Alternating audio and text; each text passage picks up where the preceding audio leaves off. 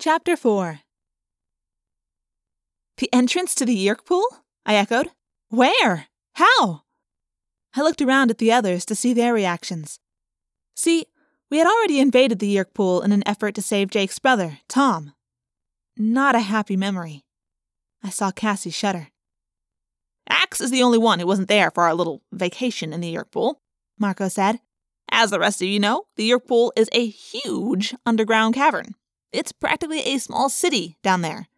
It's under our school, but it's so big that it also runs beneath the fire station, a couple of gas stations, and most of the mall. Axe nodded. Yeerk pools are generally large and elaborate. They are an important part of Yeerk life. Centers of their lives, really. The pools are, for the Yeerks, what forests and meadows are to Andalites. Tobias and I have been working out a pattern of surveillance, Marco went on.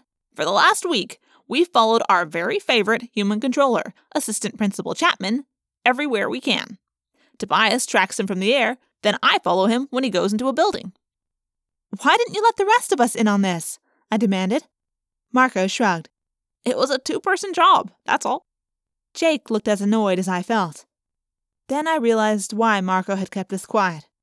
Jake had just been through the terrifying ordeal of being infested by a Yeerk.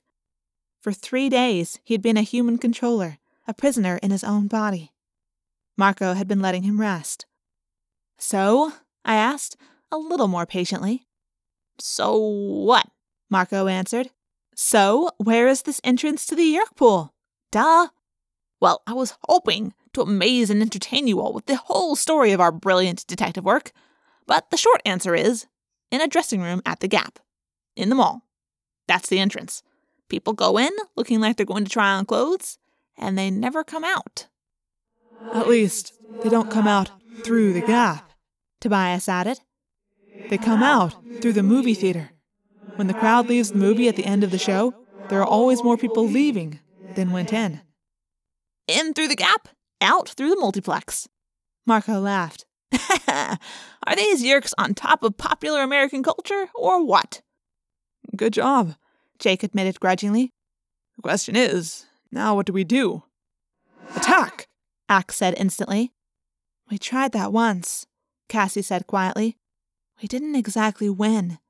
There are thousands of Hork-Bajir and Taxxons down there, and human controllers.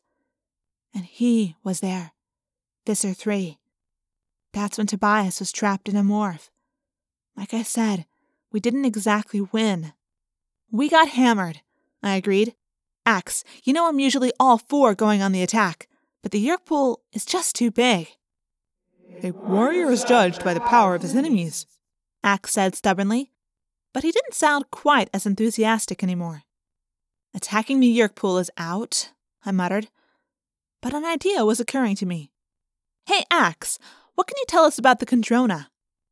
He swiveled his head toward me, while his stalk eyes turned slowly this way and that, searching the woods for trouble. The Kandrona is a miniature version of the Yeerk's home sun. It emits Kandrona rays, which concentrate in the Yeerk pools. It is what nourishes the Yeerks. That is why Yeerks must swim in their natural state in the Yeerk pool every 3 days. They need Kandrona rays. So their real weakness is not the pool itself, but this Kandrona, I said. This miniature sun. But the Kandrona may be many miles away from the Yeerk pool, Axe explained. The Kandrona rays may be beamed to the pool from almost anywhere. So although I am in favor of attacking the Yeerk pool, we should not do it expecting to find the Kandrona there. I agree, I said.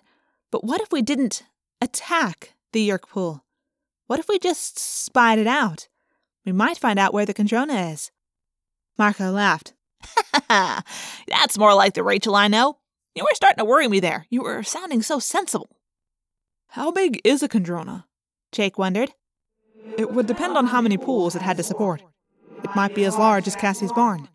It might be the size of one of your human cars. The size of a car? Surely a bunch of all-American kids like us could manage to wreck a car, Marco joked. How much would it hurt the Yeerks? I asked. That's the question. Is it worth running the risk of going down there again? Down to the Yeerk pool? We all looked at Axe. It would depend. If they have a spare Kandrona, it wouldn't hurt them very much. In any case, they have one aboard their mothership, so we would not wipe them out entirely. We all sagged with disappointment. However, it would not be practical for the Yeerks to shuttle their human controllers back and forth to the mothership to keep them alive. So, what would they do? Marco wondered. How would Visser 3 react?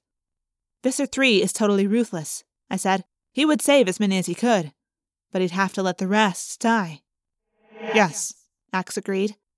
It would be a very serious blow. They would survive, but they would be weakened. We have to find this Kandrona thing first, Cassie reminded everyone. And wherever it is, it will be guarded. Right then, I guess we all realized we were going to do it. We were going back to the Yeerk pool. Jake shook his head slowly. Down to the Yeerk pool again. I still have nightmares about the first time.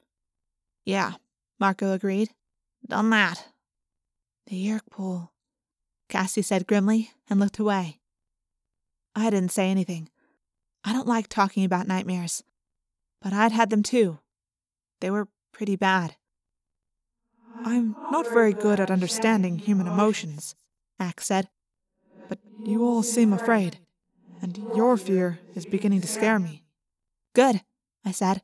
I don't know if you Andalites believe in places like heaven and hell, but let me tell you, the Yeerk pool is definitely not heaven.